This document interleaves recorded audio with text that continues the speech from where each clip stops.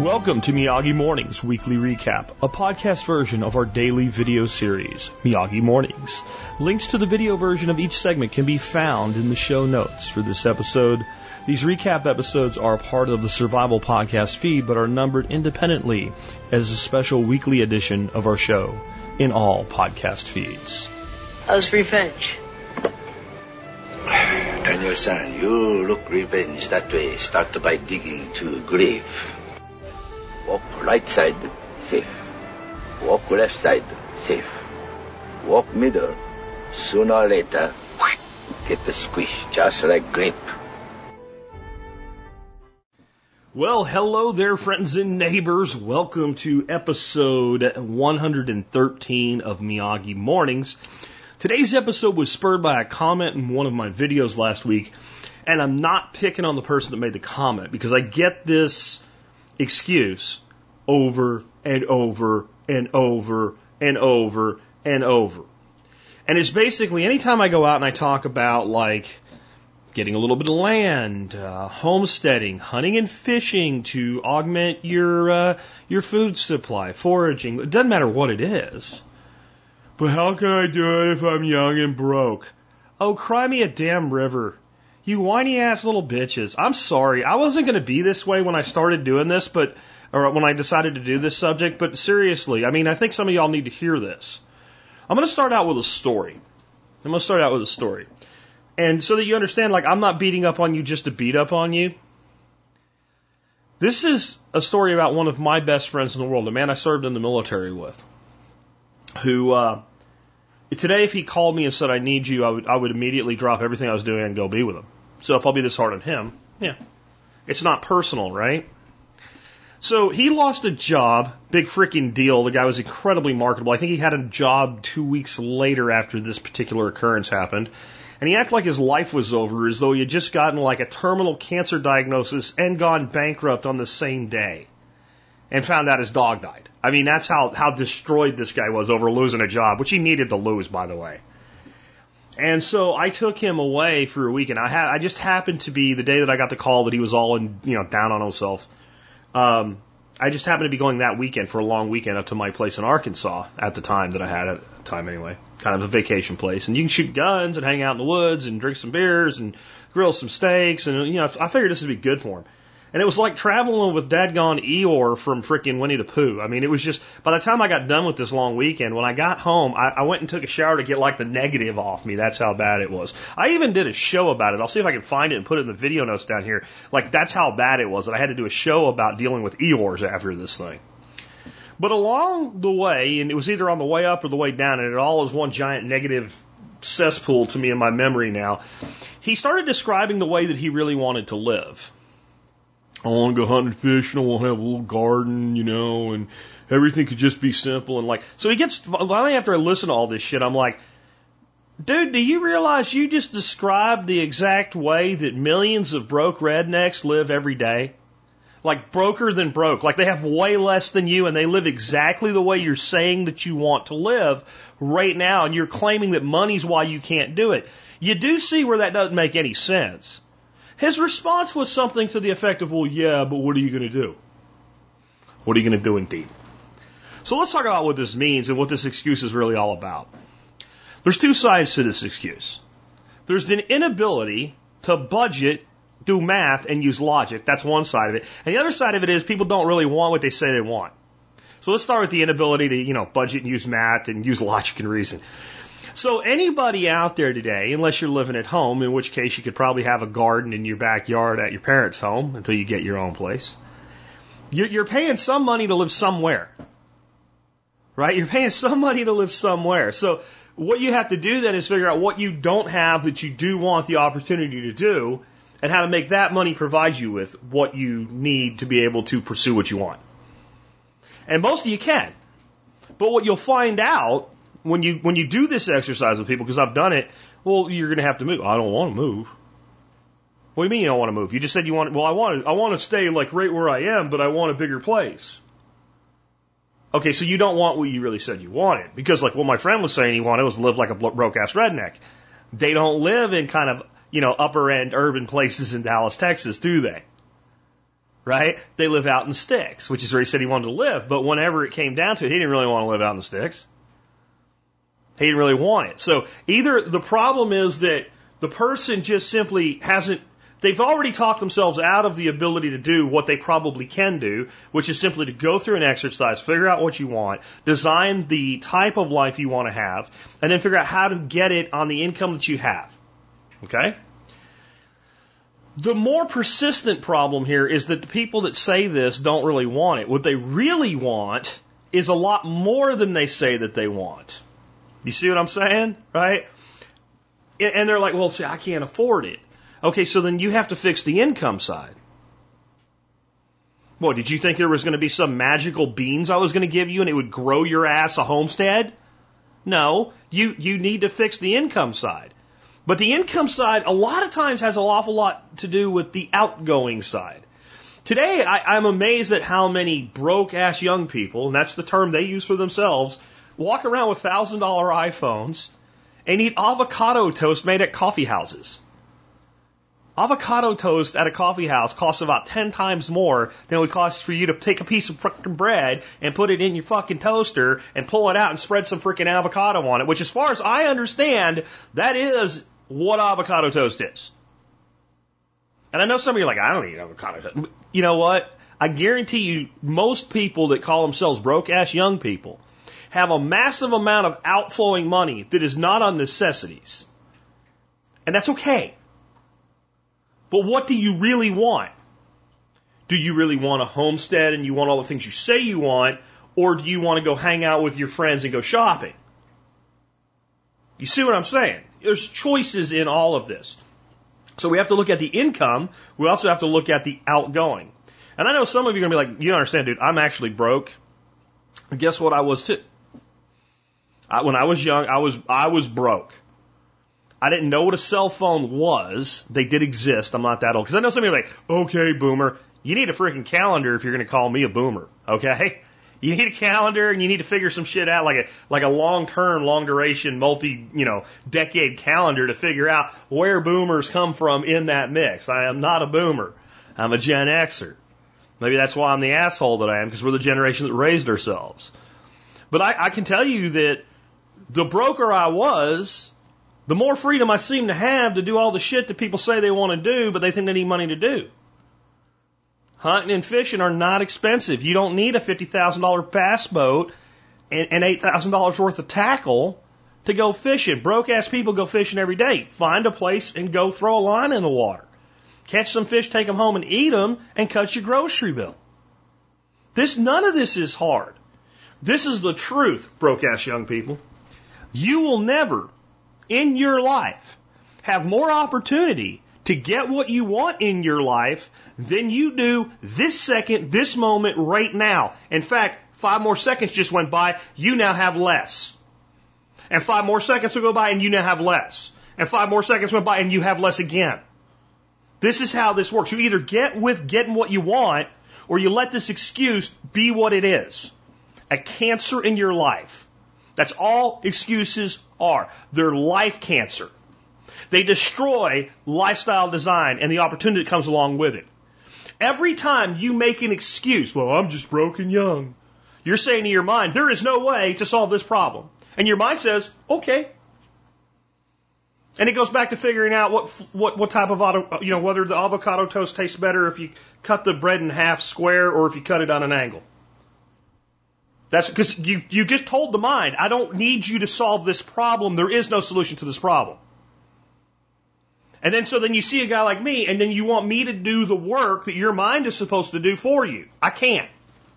I can't do it for you. That's why I'm a dick about this, because I wish I could. I wish I could just reach out of this screen right now to that little head and go click and make you go, oh, you mean all I have to do is figure my own shit out and I need to get with doing that now? Okay, I'll do that. This is why I wish I could do that. Notice there was no actual answer in that. It was just a change in thinking. I know that if you do that, you will succeed. How do I know that? Because everybody that ever did, unless they got hit by a truck or something and died before they got an opportunity to finish it, did. I don't know anybody that ever sat down in their life and said, I'm going to make a plan to get myself to any reasonable goal, whatever it was. Own a house, have a backyard, live in the woods, have more hunting and fishing in their life, be able to homestead, whatever. Anything is reasonable. Like, if you can sit down and write a plan, here's how I'm going to be worth $11 billion, you probably will fail. Doesn't mean you shouldn't do it if that's what you want. Because, failing at like 10% of that would be still $1.1 billion. That's pretty good. But when it comes to reasonable things that other people do all the time, I've never seen anybody, ever, and I've seen some stupid, slow, moronic people achieve this type of success. Do you know why? Because they did it. You won't ever have a better chance to do this than you do right now if you're 18, 19, 21, 25. I wish the hell I could turn back the clock and be 24-year-old Jack Spirko again with 1% of the additional knowledge that I have now. If I could just take 1% of that knowledge back, and people are like, well, which knowledge? Like that matters. I don't care. 1% more applied across 25 more years. Well, shit. That would add up, wouldn't it? Think about it like compound interest power. We all learn about this. We should anyway. You save your money and you earn interest on it. You keep adding to it. But the real magic happens like right before retirement as the balance has gotten so big and the interest keeps compounding and it starts, your retirement grows like this and it's like the last 5 years it takes off like that if you actually do the work. That's how that extra 1% of effort, that 1% of knowledge, that learning one new thing every day and applying it to your life, that's exactly how it works. Only it works much faster than investing in mutual funds and the stock market. It works way faster. It works so much faster because you have an active input level going on there. And I'll tell you that whether or not you're going to be able to do this depends on how you'll answer this question I'm about to give you. The good news is if you answer it improperly and there's a wrong answer, you can change it. I want you to imagine yourself right now. You're walking down the street, driving in your car, hanging out somewhere, whatever. And whatever it is for you, like the car of your dreams, the girl of your dreams, the guy of your dreams, the house of your dreams, the clothes of your dreams, the piece of land of your dreams, whatever. For some reason, you see a person who has achieved that thing in their life for themselves. You're driving down and you look and you see this piece of land and you're like, if I could wave a wand and have a piece of land and a home, that's what I would have. Get yourself in that mindset so that you can answer this question. And I want you to answer it honestly. Whatever it is, the car, 67 Fastback Mustang, whatever it is for you. Everybody has something. Most people have multiple things. But the thing that would just be like, if you won $50 million in the lottery, you'd go buy the thing tomorrow. You wouldn't even think about it. Hey, you can figure out, get a financial manager for the rest of this money, but I'm taking this $1 million and I'm doing this one thing I've always wanted. You see somebody that has that. How do you answer this question? When you see that, or you see anything approaching that, do you say A, it must be nice, or do you say B, good for them? It must be nice or good for them. I grew up surrounded by people that I heard say must be nice all the time. It was a place just infested with poverty consciousness, a place called Pottsville, Pennsylvania. My father used to refer to the place as a white man's ghetto. He wasn't wrong. And man, all my uncles, their friends, the fathers of the kids I went to school with and stuff, if we went fishing somewhere and we drove past this big, beautiful place, oh, it must be nice. Those men never got what they wanted in life. And if you emulate what they were doing, you won't either. Eventually, I grew up, joined the Army, tried to go back home, really couldn't stay after I had been out of there for a while. I came here to Texas, and I decided I wanted to have wealth in my life. I wanted to have success, I wanted to have money, and I wanted to have the things that money bought. And instead of dreaming about it or thinking about it or whatever, I decided I would research what made people wealthy and what made people able to get what they want. And I realized very quickly that, since I didn't really have any desire to go to college, that's not the path I should take unless I could find out that all the people that had what I wanted went to college. And when I started looking at people that had what I wanted, some of them did and some of them didn't. Oh, okay. So that means I don't have to do a thing I don't want to do. Now, if I had found out, like, the only people that I could find anywhere that were successful, I would have bit the bullet and I would have figured out how to get through college. So I actually was willing to make the sacrifices to get what I wanted based on what other people that had what I wanted had done. I learned that it was aggression. It was a willingness to get things done. It was working when other people went home. It was taking any opportunity and every opportunity and always looking for the next opportunity. But I also realized the biggest thing in it was mindset. And along the way, I was fortunate to figure out poverty consciousness would keep me broke. And I'd never have what I wanted. And I realized having a negative view, well, it must be nice view of people that had more than I did, was the most dangerous programming I could put into my mind. And I had to be 23, 24 years old, somewhere in that range, when I realized this. And at the time, I was making like $15 an hour or something like that. And I was killing myself for it. I was working in underground construction. It was brutal. But I made that decision that I would never look at somebody that had something I didn't in a negative light again. I would just think, good for them. And I would think, well, if they did it, then there's no reason that I can't do it. And my life changed. It didn't change overnight. It did, but it didn't. It took time for the compounding interest that we talked about to start to really give me what I wanted. But from 24 to 26, I went from making $15 an hour to six figures. And it was that mental change that did it. So some of the things that people say that they want, it can be purchased with money. And if you want it in a way that requires that, then you have to fix the income side. And you can do it. And a lot of people that claim that they're broke are making more money, even if you adjust for inflation, in their early 20s than I ever got close to. And somehow I had a pretty good life at that point. I really did. You know, you end up having a roommate or something like that to kind of make ends meet, or you live in a small place or whatever, but you do it. And you struggle. And I think that's a big part of this problem, is that so many of you don't think you're supposed to struggle. And it's not your fault in some ways.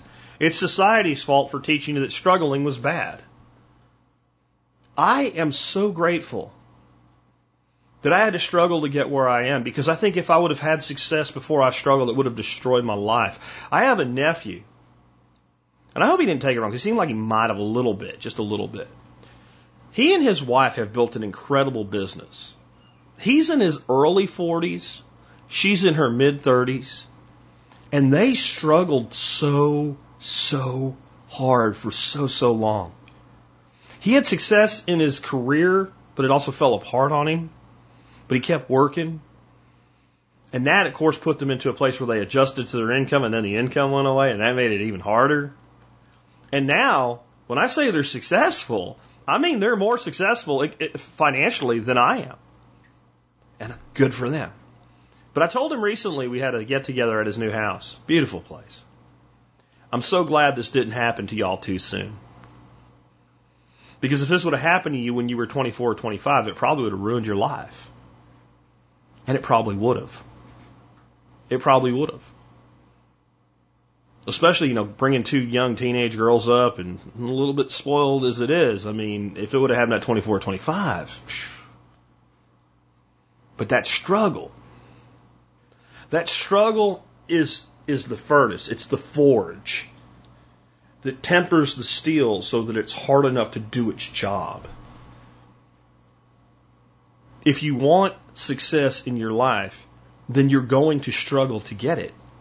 The good news is it's actually not that hard. And the great news is it is the struggle that builds your life in such a way that when you get it, you figure out how to keep it. With that, it's been Jack Spirko with another episode of Miyagi Mornings. I'll be back tomorrow with another one.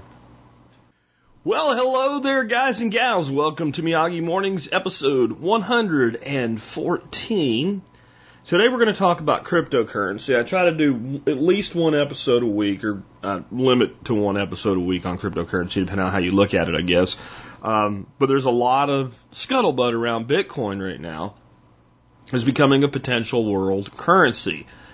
And one thing you have to remember is that whatever the media tells you, it tells you that to make a reaction. When you hear something on the news, when you read something written by a mainstream media posting or something like that, you can never read it the way that we used to look at news, which it wasn't even that back in the 70s, but it was a hell of a lot closer. But back in the 70s, we did kind of look at news as kind of like a dragnet, just the facts, ma'am, just the facts.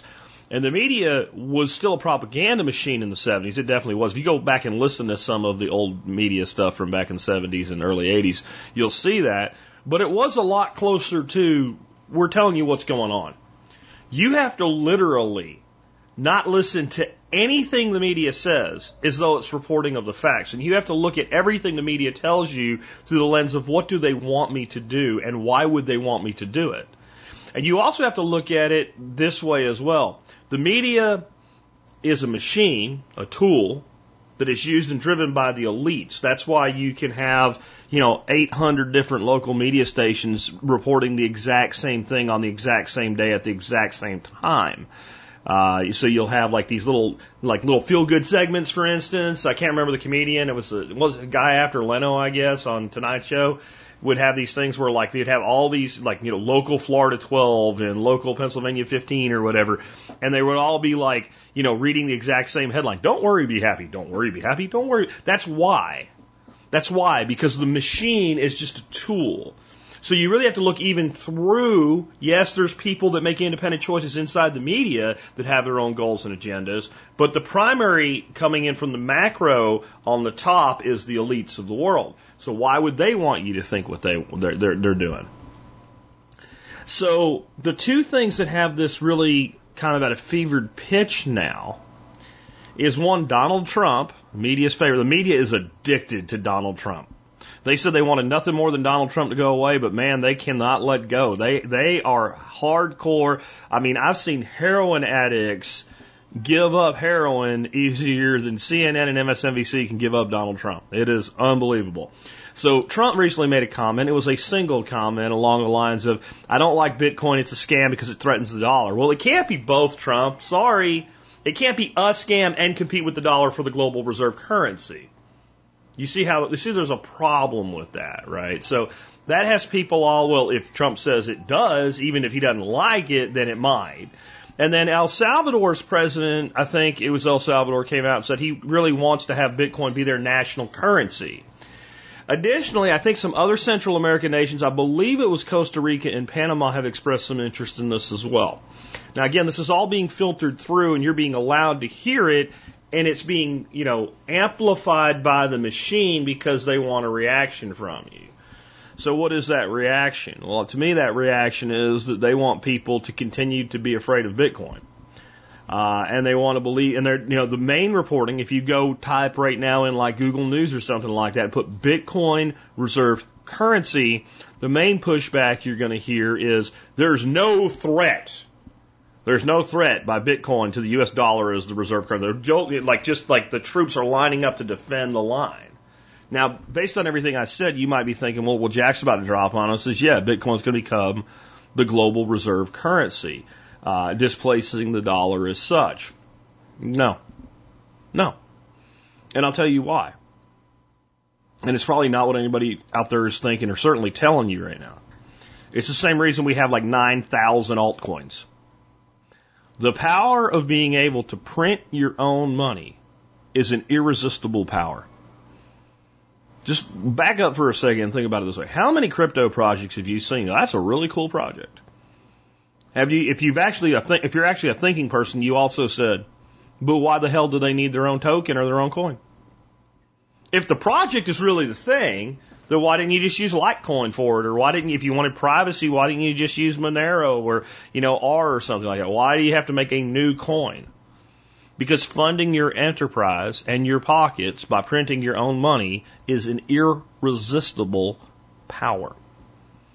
So no major nation that has true wealth that can extract from that wealth through the printing press is going to make a global reserve currency out of Bitcoin.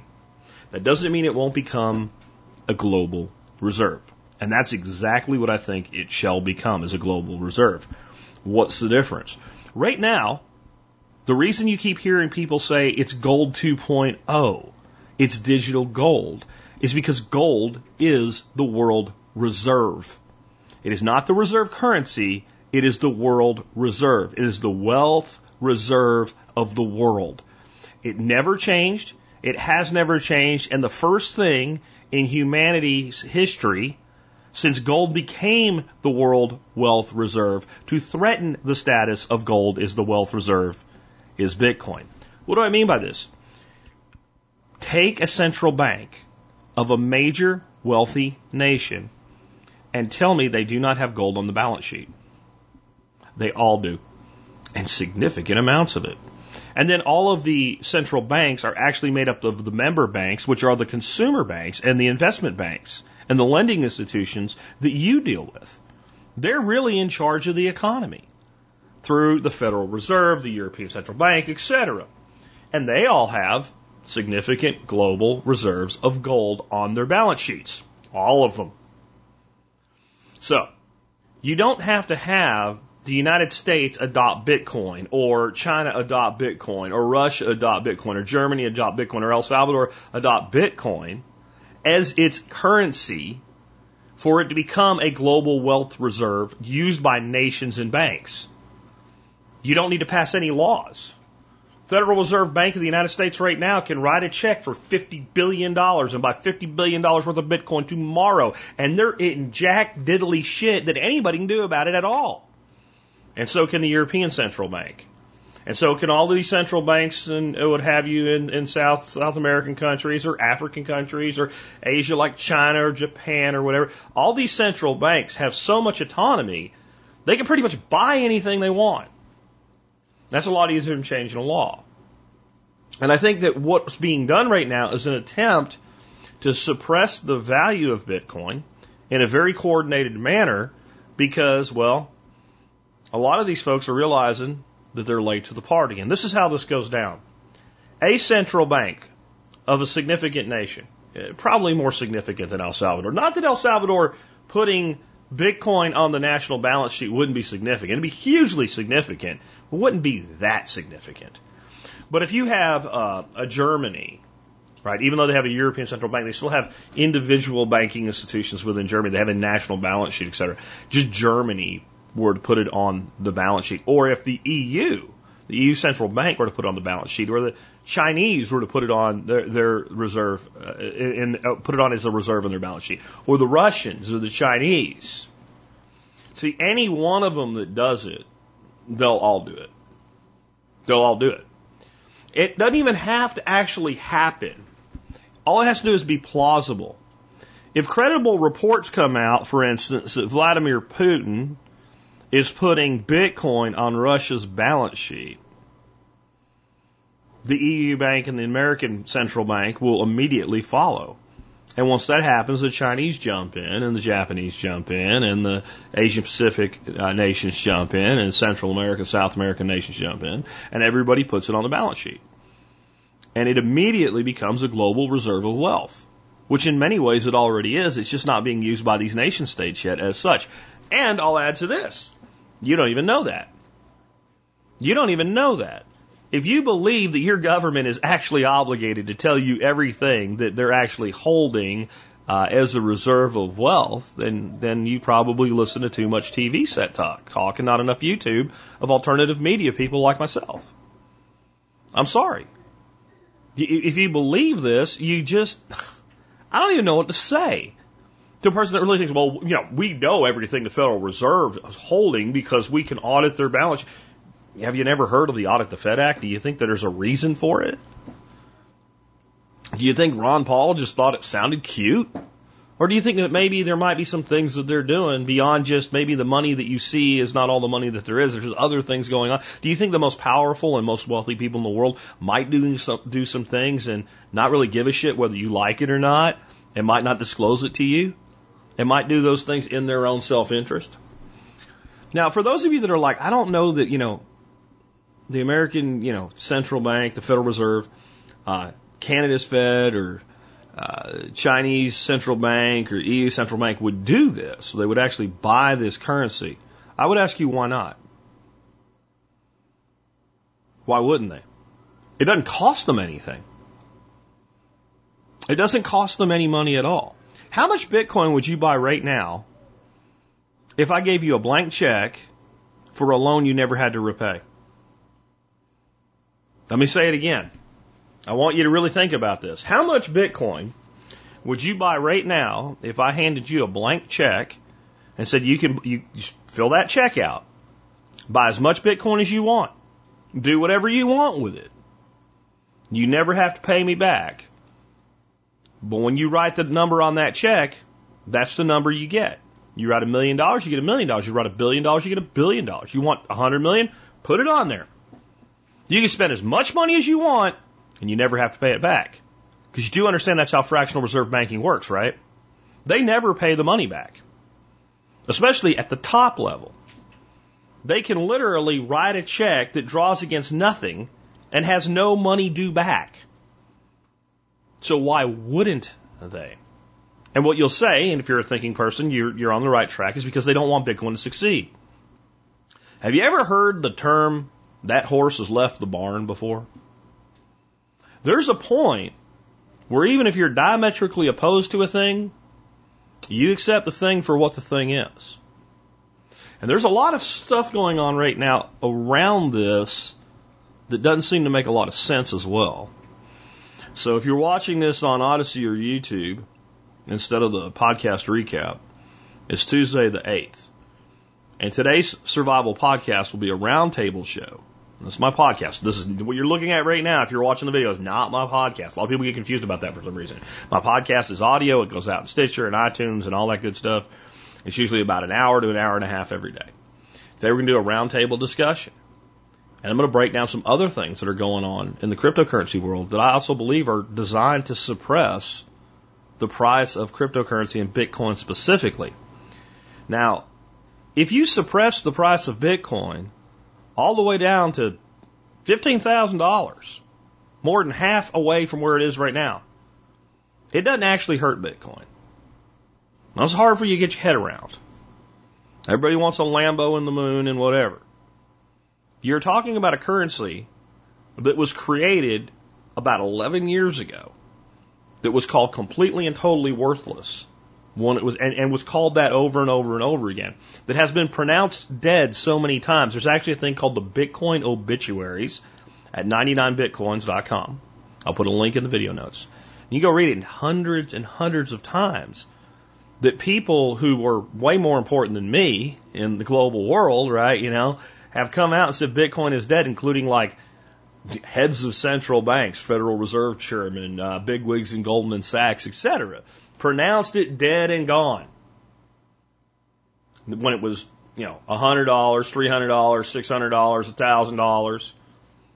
Anybody that's been in this a while knows that Bitcoin's been through every Mount Gox falling apart, Silk Road. It is not that big a deal unless you took your life savings, put it in there, and you need the money back next week if Bitcoin goes 15 grand. It doesn't help get rid of Bitcoin. It actually brings more people over time after the shock wears off into Bitcoin because, it's like time to buy in again. Who does it benefit? This is the question we always have to ask ourselves. If you can write that giant check, but there is some limit on it. The reason I told you any number you want, because their limit's bigger than the number that goes in most people's heads. Because most people aren't sociopaths, and they actually realize that money represents power, and too much power is bad. So most people probably have a number like, even at $1 billion, people start to feel a little bit uncomfortable with that much power if they're not sociopaths. And I know you're out there, I'll go $100 billion, I don't give a shit. Yeah, because it's not real. But if you are a sociopath, if your goal is to control society, and if you realize that Bitcoin has an inherently limited supply, right? It is hard capped. There is only so much. Right now, if the central bank goes out and tries to buy all the Bitcoin on the market, they will literally push Bitcoin to like $1 million in days. That's how fundamentally limited the supply is. And once we hit that final Bitcoin being mined, there is no more. We had 21 million. And there's probably more like 18 million Bitcoin that will ever be available because of how much has been lost. And there's probably like at least $10 million that is not getting sold no matter what. Or 10 million Bitcoin, they're not getting sold no matter what. So you got about 8 million Bitcoins that at any price are even up for grabs. Because the wealthiest of the wealthy have snapped to, if I don't ever sell it, I don't ever pay taxes on it. And there's ways to get cash flow from it without selling it. I can loan it and I'll pay tax on the interest that I get on the loan, but I'm only paying it on that. I'm not paying on the fundamental underlying value. Or I can actually borrow against it and use the next loan to repay the first loan once I have a certain amount of money. So the people that are running that game, they're not selling. People like, if you've been in like me since 2014, you're not selling. Do you understand the issue there? So the check isn't limited in how much they can write it for. The quantity that can be acquired with the check is where the limit is. So what do? You suppress the price. You get your boy Elon to go buy a bunch of it, but once he buys a bunch of it, you get him to start talking nonsense about energy usage. You get your dumbass, completely co-opted Mark Cuban to start talking about Dogecoin, and then you get your morons on Fox News calling it Dogecoin. They don't know what the hell they're talking about. They can't even pronounce it right. But all of a sudden, it's like, well, you should be looking at Dogecoin, right? Oh, okay, yeah, sure. Billions and billions of new ones every year. That's the place to go, right? You suppress this. You have Russian hackers get millions of dollars for the Colonial Pipeline, and then the FBI magically figures out the seed phrase and gets it back. They're such badass hackers, man. They're like super hackers, man. They wear a dark hood. They live in a basement in Russia, right under Putin's pool, man. And they're like the most sophisticated hackers ever. And they let their seed phrase get known by the FBI. And they got the money, and they had it in a wallet address, and they left it almost all of it in one address. They didn't move it. They didn't take any countermeasures with it. They just let it sit there. And the FBI magically farted out a 13-word seed phrase and got it back. Okay, sure. Okay, sure. Tune into the podcast today to find out more about that, to find out how ransomware attacks work. But this is my prediction. Bitcoin will probably get pushed down further before it goes up, and every time it goes down, I'll buy some more. Bitcoin will never be the global reserve currency. It will be the global wealth reserve held by every major institution in the world.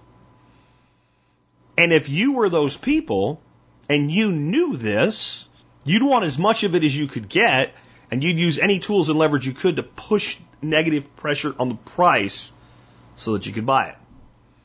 Force out the weak hands, take the whole table. That's the plan. I'll catch up to you tomorrow with another one. Well, hello guys and gals out there in interwebs land. Welcome to Miyagi Mornings, episode 115.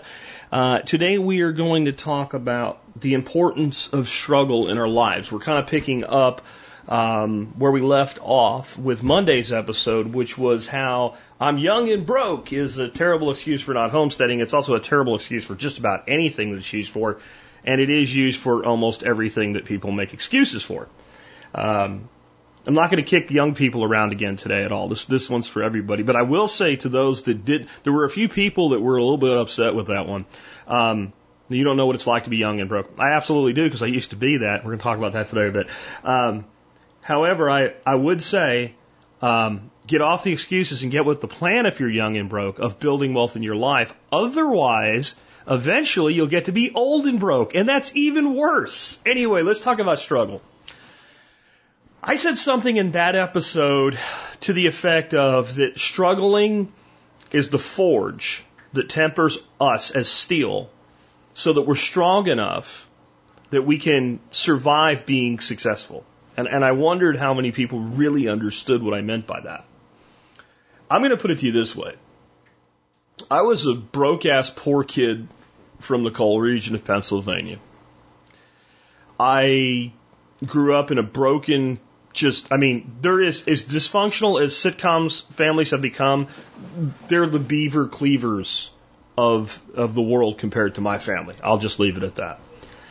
One of my first real jobs, like where you get a paycheck and the government takes their share and all, was scrubbing the kill floor of a turkey slaughterhouse, basically. It was a turkey farm that did their own processing.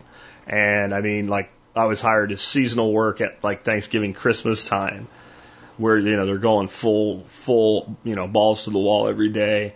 And basically I worked about 4 hours very late every night after the shift ended of the slaughter shift and scrubbed all the equipment, the floors, these troughs, the heads were in. I had to hose them. It was gross and it sucked. And I made about $4.50 an hour doing that.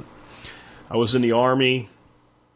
After I got out of the Army, my first job, I packed boxes in a warehouse in Texas, routinely 115 degrees. And was judged every day on, did you pack enough? And if you didn't pack enough, you're going to get fired. You're making $5.50 an hour. And there's a lot of other stuff that I won't bore you with, but I'm grateful for every bit of that. I'm grateful that I lived in a tent in Honduras, in one of the most poor places on the planet, for 6 months with 7 other stinking men with no air conditioning, where it was routinely over 100 degrees. I'm grateful for all of it. And I'll tell you why. Because I also look back at, like me, when I was a 19-year-old dumbass kid in the military, jumping out of airplanes and doing other stupid shit. At least the airplane thing, there was guidance and training and safety was of paramount importance. And no one's died jumping out of an airplane in a non-combat situation for a very long time. It's actually a lot of injuries, but it's relatively safe when it comes to not dying, considering how many people do it all the time. But there was other stupid shit like standing in the back of a Ford Ranger pickup truck doing over 100 miles an hour going across the Bridge of Americas over the Panama Canal with a bottle of Jack Daniels passing it between 2 other guys. That's stupid. And I look at a lot of the other dumb shit that I did back then and I think to myself, what would have happened to you had, let's say, you got out of the Army at 21, went and bought a lottery ticket, a Powerball, and hit it for like $100 million.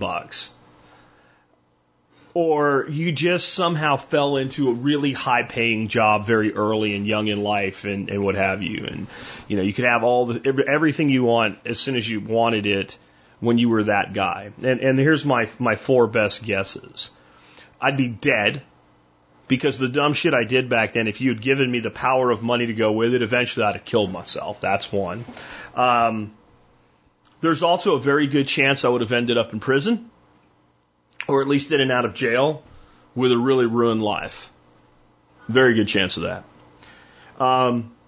Had I not killed myself, there's also an equally good chance that I would have lived the rest of my life, steering a wheelchair with my mouth with a little stick or something like that, and ended up crippled, injured for life. And probably the best outcome that could have come from it, because at least you can recover from this, I would have pissed it all away and ended up broke again. And I know not everybody maybe was as screwed up as I was back then, but I do know that almost every person that I've ever seen come into a windfall of money, especially when young, destroys their life in some way with it. And it's because we're not ready for it yet. And I'm not picking on young people here at all. In fact, I'm actually more picking on parents today. So now you're like, that guy's like all the young and millennials, and then whatever the generation after millennials is now, Y or whatever. You're thinking, that guy's a dick. Well, now you're going to be like, oh, he's all right, man. He's beating up on my parents. Maybe when you hear why I'm beating up on your parents, you won't be so happy about it, though. Parents make a huge mistake with this. It's known as single parent syndrome. Single dads do it, single moms do it. There's this idea that since you couldn't give your kid the life that society's told you you're supposed to give them, which is mom and dad leave it to Beaverland, soccer games every weekend, whatever, that since you had to, split up, and now they have to deal with a split family, that you need to compensate for that by making sure they're never uncomfortable. This is like the worst thing in the world you can do to your children. This is the worst thing you can do to your children. I'm going to see if I can find it, but there was a video I listened to one time. It was a rabbi. And he was talking about if lobsters were like humans, lobsters would never grow. And here was his reasoning, that we've been convinced that we should never feel discomfort or suffer or do without in our society today. And that if we are experiencing any of that, we should remedy as quickly as possible with any means necessary. So lobsters, as they grow, they actually outgrow their shell, and it's very uncomfortable at that point. And eventually they get to a point where that shell is shed, and it hurts like hell, apparently, for a lobster to have this experience. And then they're incredibly vulnerable. Like if another lobster finds them, since they don't have a hard shell, it'll just eat them. And like anything else that eats lobsters, will eat the lobster, without the shell really, really fast because it's easy, right? Soft shell lobster. Yum. Sounds good.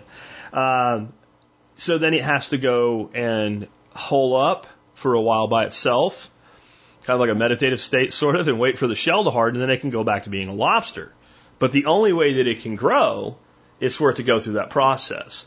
Where if lobsters were like humans, as soon as they felt uncomfortable, they would go to a doctor or a psychologist or something, and it would give them a pill so they would stop growing and stop being uncomfortable, and then they would never have to go through that process, but they would never grow.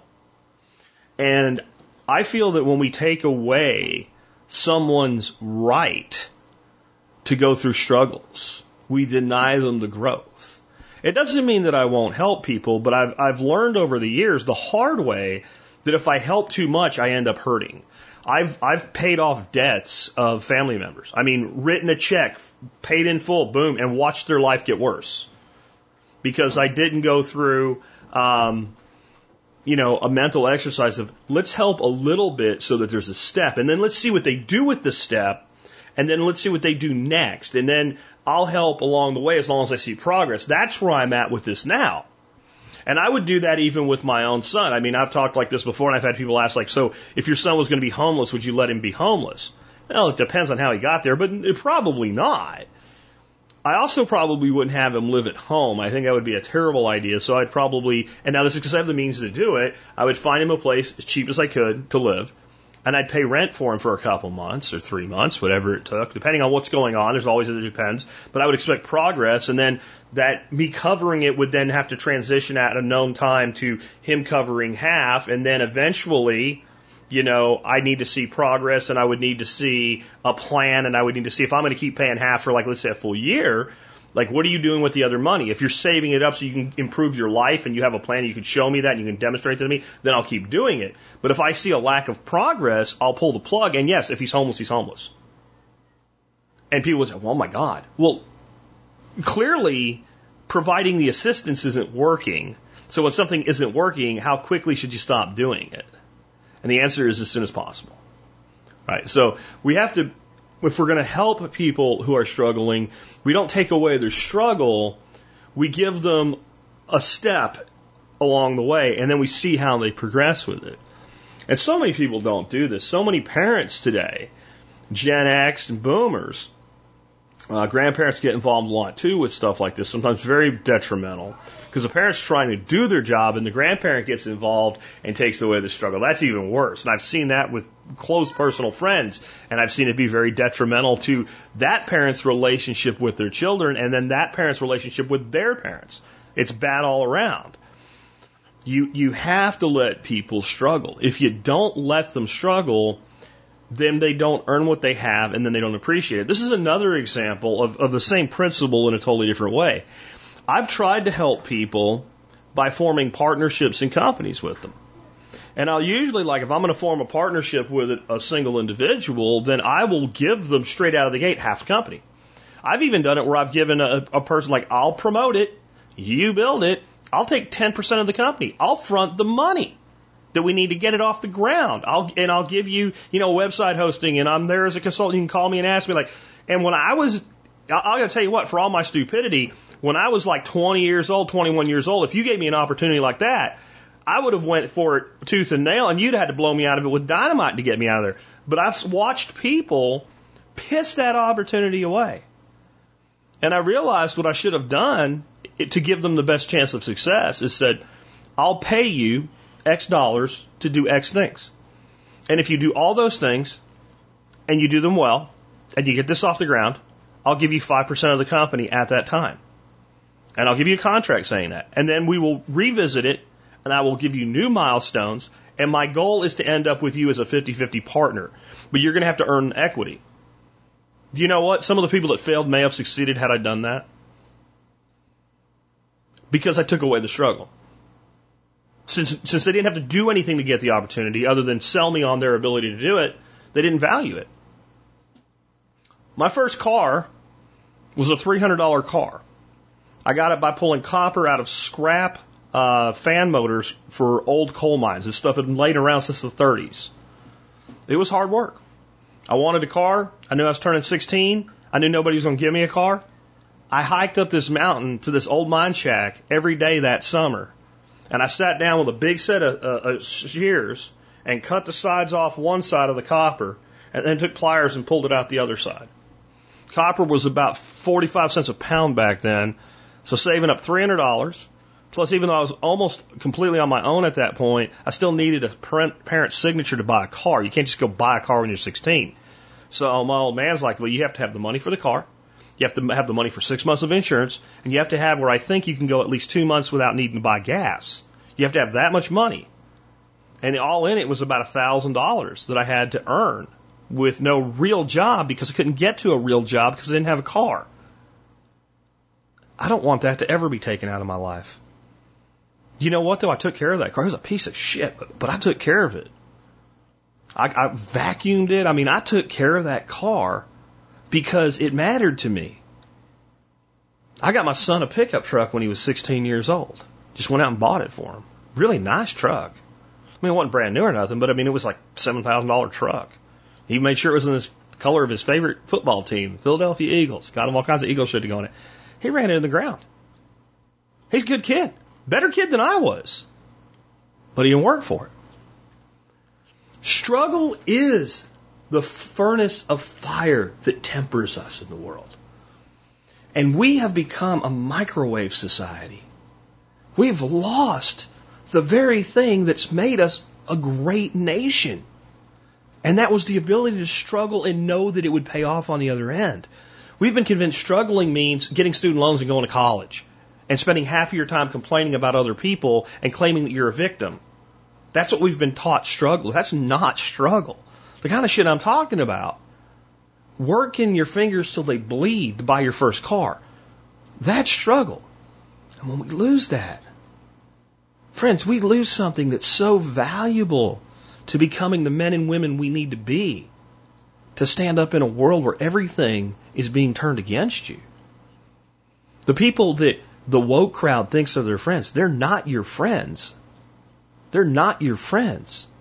There's a term for these mobs that are being turned here and turned there and used to advance an agenda that the elite used to describe you. This is not my term for you. This is what the elite that you think are your friends describe you as. Useful idiots. Because all while you think you're getting something done for yourself, you're getting it done for them, and you're going against your own best interest. Struggle is a gift. It's a gift. And it is a microwave society that's destroyed it. Everything's too easy today. When I was a little kid, I remember one time I was dropped off with my grandmother. She was working as a waitress at a diner. And I was waiting for it to close, and I was going to go home with her and spend the night at her house. She says to me, would you like a piece of pie? I'm like, yeah. And they have those little spinny things with the pie in there. And I know that pie's ice cold. She said, well, what kind you want? I said, well, apple. She goes, do you want it hot? I said, sure. So she says, okay. I said, well, how long will it take? Because I know it's about to close, and I want to be done with my pie and get the hell out of there. And go home and sit and count her tips that were mostly in quarters, dimes, and nickels with her. She struggled too. And she says, oh, just a couple seconds. And I'm smart enough as a kid to know adults never mean what they say. But I'm like, all right, sure. I figured I can go throw it in the oven. She turns around, goes, does something with it. I really ain't paying attention. I was like 8, you know. About 30, 40 seconds later, she puts this pie in front of me, and I stick a fork in it, and steam comes out of it.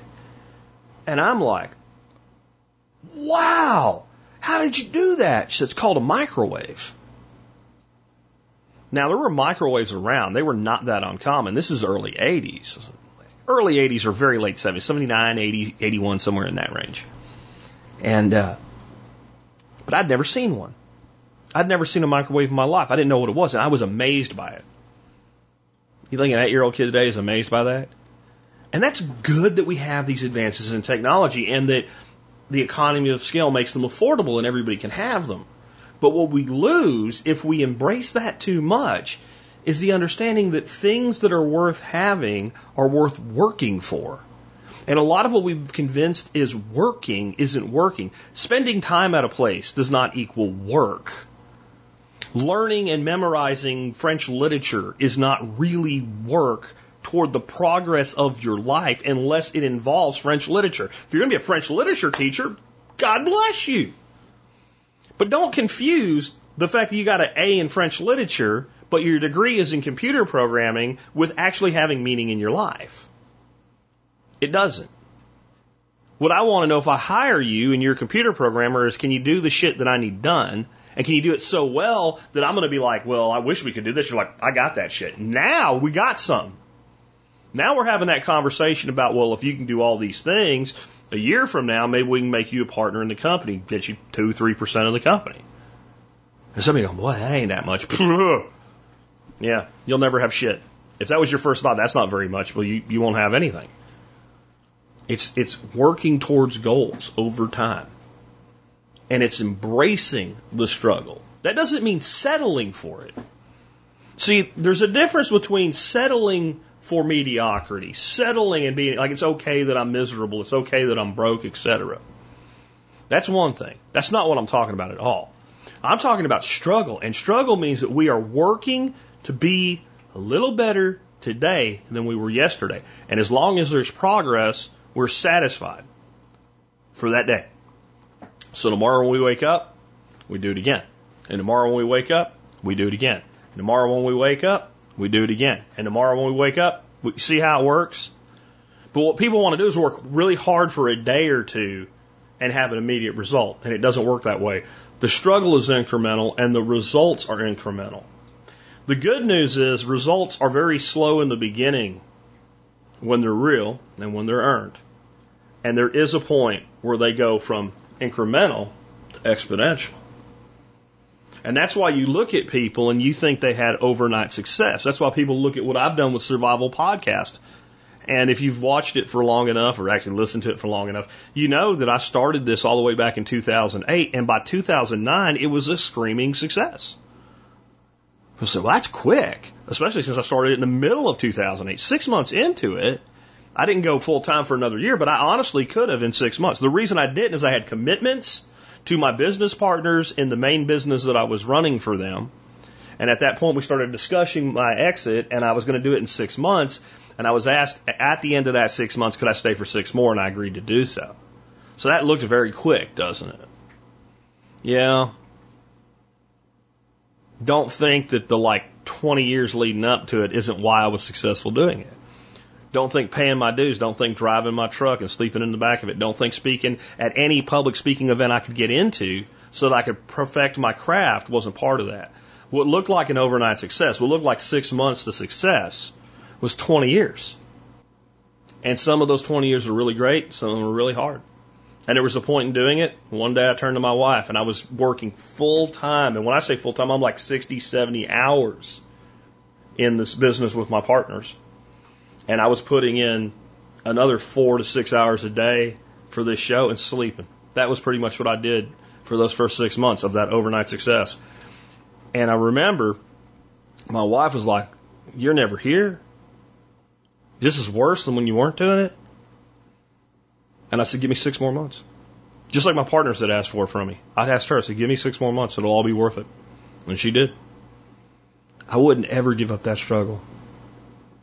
I wouldn't ever give it up. Because I wouldn't value and cherish what I have today. And I wouldn't have it without the struggle. Don't be afraid of the struggle. Embrace it and power through it. And stop expecting somebody to fix it. Because I'm going to be honest with you folks. Very honest.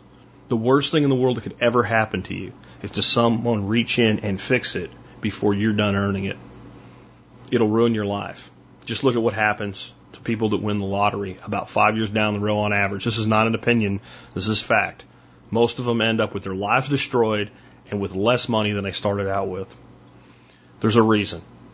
There's value in the struggle. It is the forge that tempers the steel that is us so that we're strong enough for our success. Take care, guys. We'll be back tomorrow with one more for the week. Well, hello there, guys and gals. Welcome to Miyagi Mornings, episode 116. 116, right? Yeah. For those of watching the video versus listening to the recap podcast, I'm wearing a perfect shirt for today's subject. We're going to talk about alternative social media. And you can see my shirt is in the multicolor of the Google logo, but it says Gulag, and the A is the combat cock. That, of course, means this shirt comes to me courtesy of John Willis at SOE Tactical Gear. You want one like this, get over to John's site, and you can get a shirt like this. And he's got a lot of great gear, but he's got a lot of cool shirts, too. In fact, most of the shirts you see me wearing in these episodes come from John's kindness. He's been really good to me since the very beginning of TSP, and I just want to throw a shout-out for him today. Because he's using a lot of these alternative platforms that I'm going to talk about as well today. And I've tried to buy things from him, and he's refunded my money and shipped them to me. And every once in a while, I just get a box of awesome shit from John. So just thanks, John. Anyway, so I got a question, ironically, on MeWe about how effective has my efforts in alternative social media really been. Some of you are watching this on YouTube, and if you're just a YouTube subscriber and you don't really pay attention to my podcast or anything, you may not know this, but I have pretty much abandoned every form of what you would call, I guess, legacy is what I call them. People call them mainstream social media. So Facebook and Twitter are in the trash can. Occasionally I do a drive-by on Facebook trying to get old Zuckercock over there to ban me. He hasn't done so yet, though I've got like up to a 30-day jail sentence on Facebook. I didn't even know it until like there was only 2 days left because I spent so little time there now. But I put all my effort into a variety of alternatives, and the primary ones that I'm going to go over with today and my experience with them so far have been using Odyssey for video. Many of you watch me there. Thank you for that. MeWe, Float, Gab, Telegram, which I have both a channel and a group on, Discord, and Parler. And I'm going to give you kind of the good and the bad and some advice if you want to use these in your efforts as well. Let's start off with Odyssey. I love Odyssey. I think Odyssey is one, and it's Odyssee for those that are not familiar with it. Odyssey is one of the best alternative sites out there. Of course, it's a video content site. You can also upload things like MP3s as well as documents, but it's primarily a video site. It works a lot like YouTube. I actually think it is cooler. It has better functions. And if you are a YouTube creator, and you have, I think it's 1,000 subs or something like that, of any channel of any meaningful size with relevant, new, like updated content, so it's not like sitting there with videos that are like 5 years old or something only on it. If you set up an Odyssey account, you can import all your YouTube videos. And from that point forward, every time you upload to YouTube, it will also go to Odyssey. And that's pretty cool. Odyssey uses the LBC token, or coin, I should say, LBC coin. It's built on the Bitcoin protocol. It's basically a Bitcoin fork, even though it doesn't compete with Bitcoin in that way that you usually think of the word. I think it's valued at about like 11 cents or something like that per LBC coin. And I get tipped in LBC at Odyssey, and you can too, and it's great. And right now I make almost as much money on Odyssey in cryptocurrency as I make on YouTube. Now, I make a significant amount of that because of my influence with referrals. So head to head, I'm going to say that Odyssey, I'm not making as much on Odyssey just from pure content as YouTube, but I have like 10% of the followers on Odyssey that I do on YouTube. So I'm making almost the same in direct revenue versus revenue through advertisements on YouTube. Almost the same with 10% of the subscribers. Additionally, I would say my views on Odyssey are about a third of what my views on YouTube are. So if I get 1,000 views on YouTube, I will get about 300 views on Odyssey, which doesn't sound good until you realize, well, again, I have about 10% the number of followers, so I get better engagement, I get better revenue per user, and I get a better overall experience interacting with my listeners. YouTube is still much more active. I'm not giving up my YouTube channel like I got rid of Twitter and Facebook, frankly, because YouTube works, and it makes me money, and because it is the easiest way to get my content onto Odyssey as well. So by putting it on one site, it ends up immediately on two. So ease of use. And I get really good engagement on YouTube. I have to say, while I think YouTube does suppress my view count, by suppressing my audience somewhat. I think it's ridiculous that a guy with over 50,000 subscribers puts a video up on YouTube and gets 1,000 views. I'm sorry, that doesn't track well with me. That doesn't make a lot of sense if you were actually reaching your subscriber base. I just don't buy it. However, it does pay well. It pays fairly well, and I'm not giving up the money. So I would say if you're a YouTube creator, you should also be an Odyssey creator. I'm not going to abandon one for that. MeWe. MeWe is the site that I do the best on as far as when I put something up, the number of likes, comments, and shares. Out of all the alternatives, if you want to call them that, I'm going to call it new social media. I don't think it's an alternative anymore. I think if you are a online personality, you should be building your presence on MeWe. I'm going to say absolutely this is something you should do. I hear from people say, it sucks compared to Facebook. It works almost exactly like Facebook, except it has some additional features that might confuse you until you learn how to use them, and then they're like more badass. The only thing that really sucks on MeWe, was two things I think suck on MeWe. One, you can't see anything unless you're a member. I don't like that as a personality. I think as an individual, that's really cool. But as a personality, I wish we had a landing page. Like when you clicked on my link for MeWe, and by the way, links to all my stuff are in the notes of this video. I wish you saw my page and my activity. And if MeWe wanted to say, well, we protect privacy, so that's something that's private by default, but there was an option to turn it on and make it public. Even if people couldn't interact, they couldn't go anywhere else, they could just see what you're doing. I think that would be awesome, and it would get more people to sign up. MeWe respects your privacy. I've experienced no censorship. I'm telling you that if you subscribe to MeWe, or if you join MeWe and you follow me, you will see what I post, and I will see what you post, unless I decide I don't want to see what you post. So if people who follow me, I don't mind that on MeWe, but the stuff they post is stuff that I really find annoying.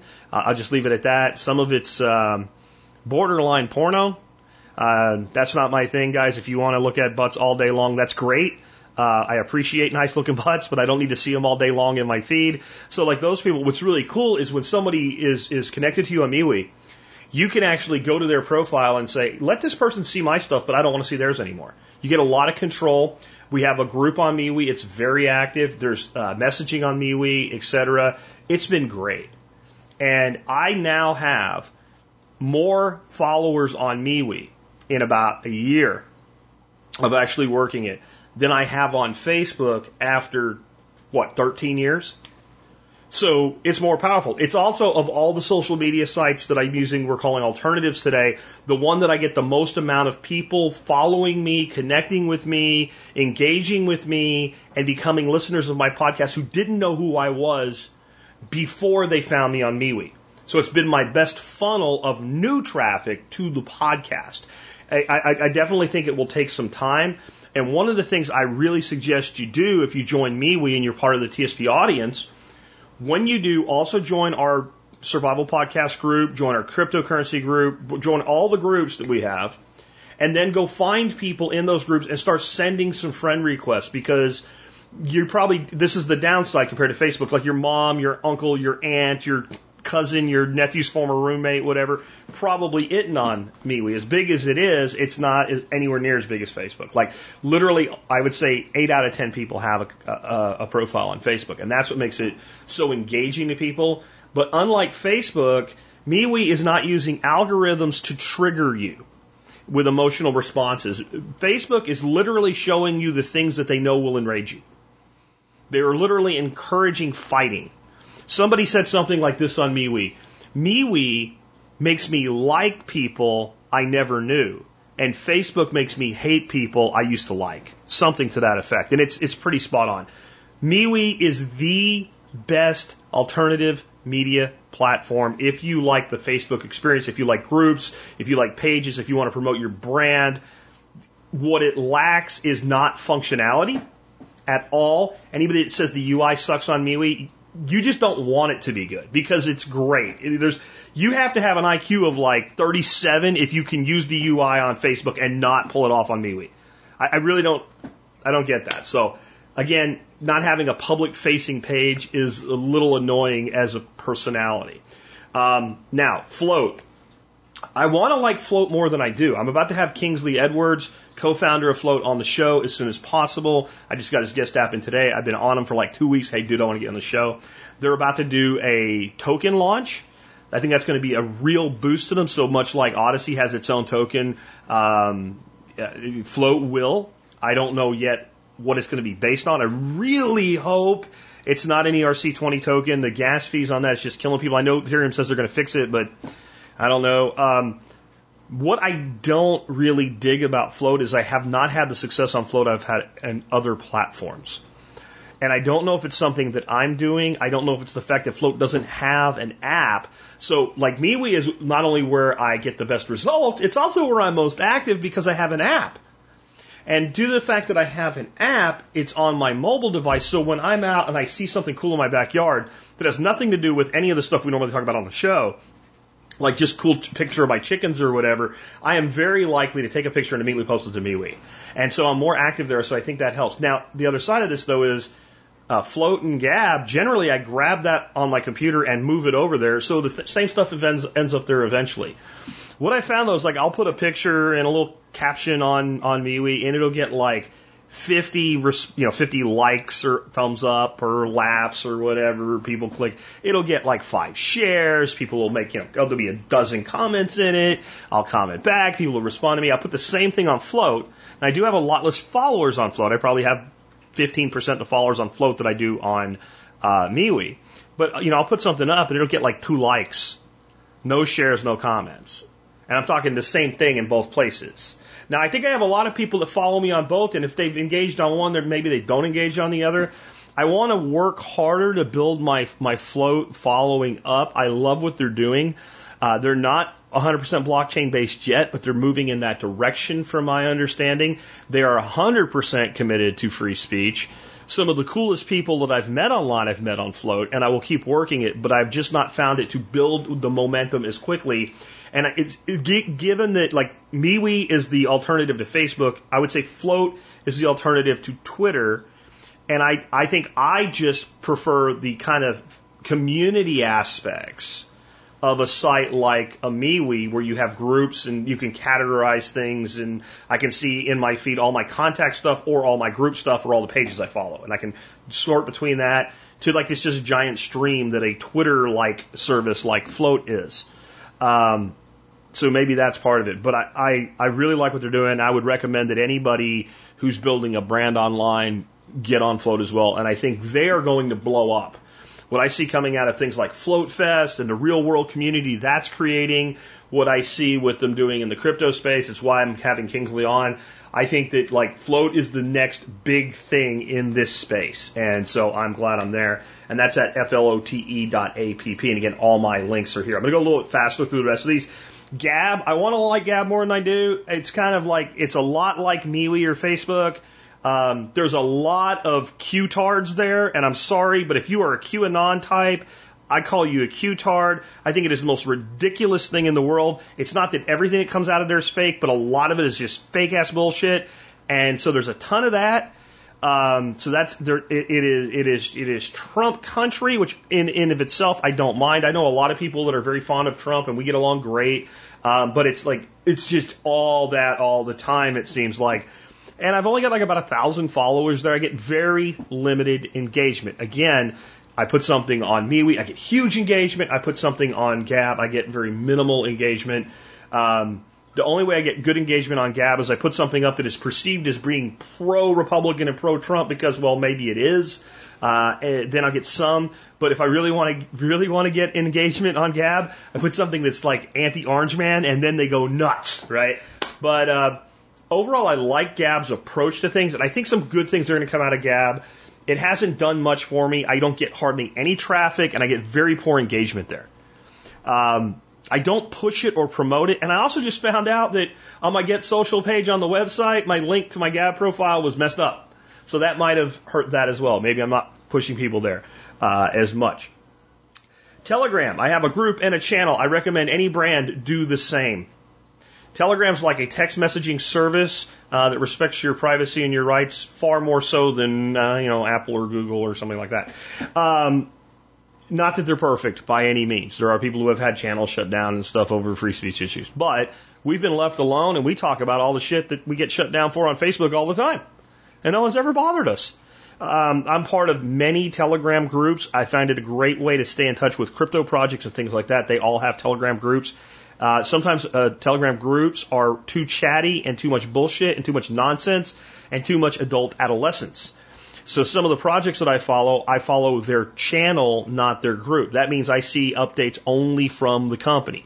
This is exactly what I've done. We don't have juvenile delinquents in the TSP group, but some people don't really want like this constant string of conversation going on. But all of my items of the day, my podcasts, my Miyagi mornings, all that stuff gets put out on the channel. And then I have it linked so that it's anything that goes on my channel also goes to the group.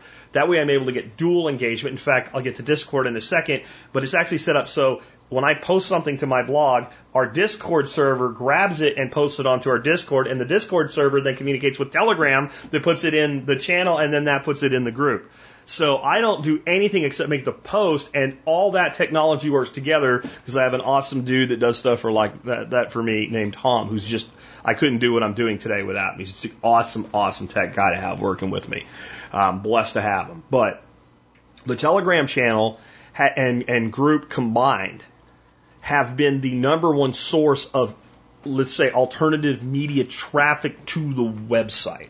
I get the best engagement, and not in communication back to me, but rather engagement that people go to the website. But I think it's because people use it to be notified. And what it's done for me with my affiliate marketing for Amazon products, when I put up a review, it goes immediately out to that channel and group. This has made people value it because sometimes, in fact, I'd say maybe once every 2 weeks, I find some kind of kick-ass deal in one of the products that I've previously reviewed or a new product that I'm reviewing. And it'll be some sort of daily deal or lightning deal or something like that. And a lot of times when the podcast goes out later in the day, the person who sees that or hears that in the podcast or gets the email about the podcast and like, oh, okay, here's the deal of the day. The deal of the day is expired, or often due to the power of TSP marketing, if there was, 50 or 60 of them in stock, they're sold out. And I mean, sometimes this is things like recently we had a DeWalt tool set that I've recommended for a long time that was on sale for over $100 off. And if you like DeWalt and you kind of wanted to step into this level of like higher end DeWalt tools, it was, that was like 33% off. And I think we sold something like 65 of them in about 2 hours. And there were a bunch of people going, I can't get it. It's sold out. So that's worked out, and it's provided value to my audience. So I love Telegram, and I recommend if you're a brand, you're on there, and if you just want to communicate with your friends and all, it's a better way to do things, and it's a great way to follow companies. What I don't like about Twitter and Facebook is you follow someone because you want their content, and then you don't see it. Sometimes it's because they're shadow banned, but a lot of times it's just algorithms. I want to see the people I follow. When Pirate Chain or Algorand puts out an announcement, I want to know what the hell it is. I don't want Mark Zuckerberg deciding, you don't need to see this, or Jack Dorsey deciding, you don't need to see this. I want to see it. With Telegram and MeWe specifically, everybody I follow, I pretty much stay in touch with. And that's the real value to me here. Actually connecting with the people you've actually connected with. So please use these services.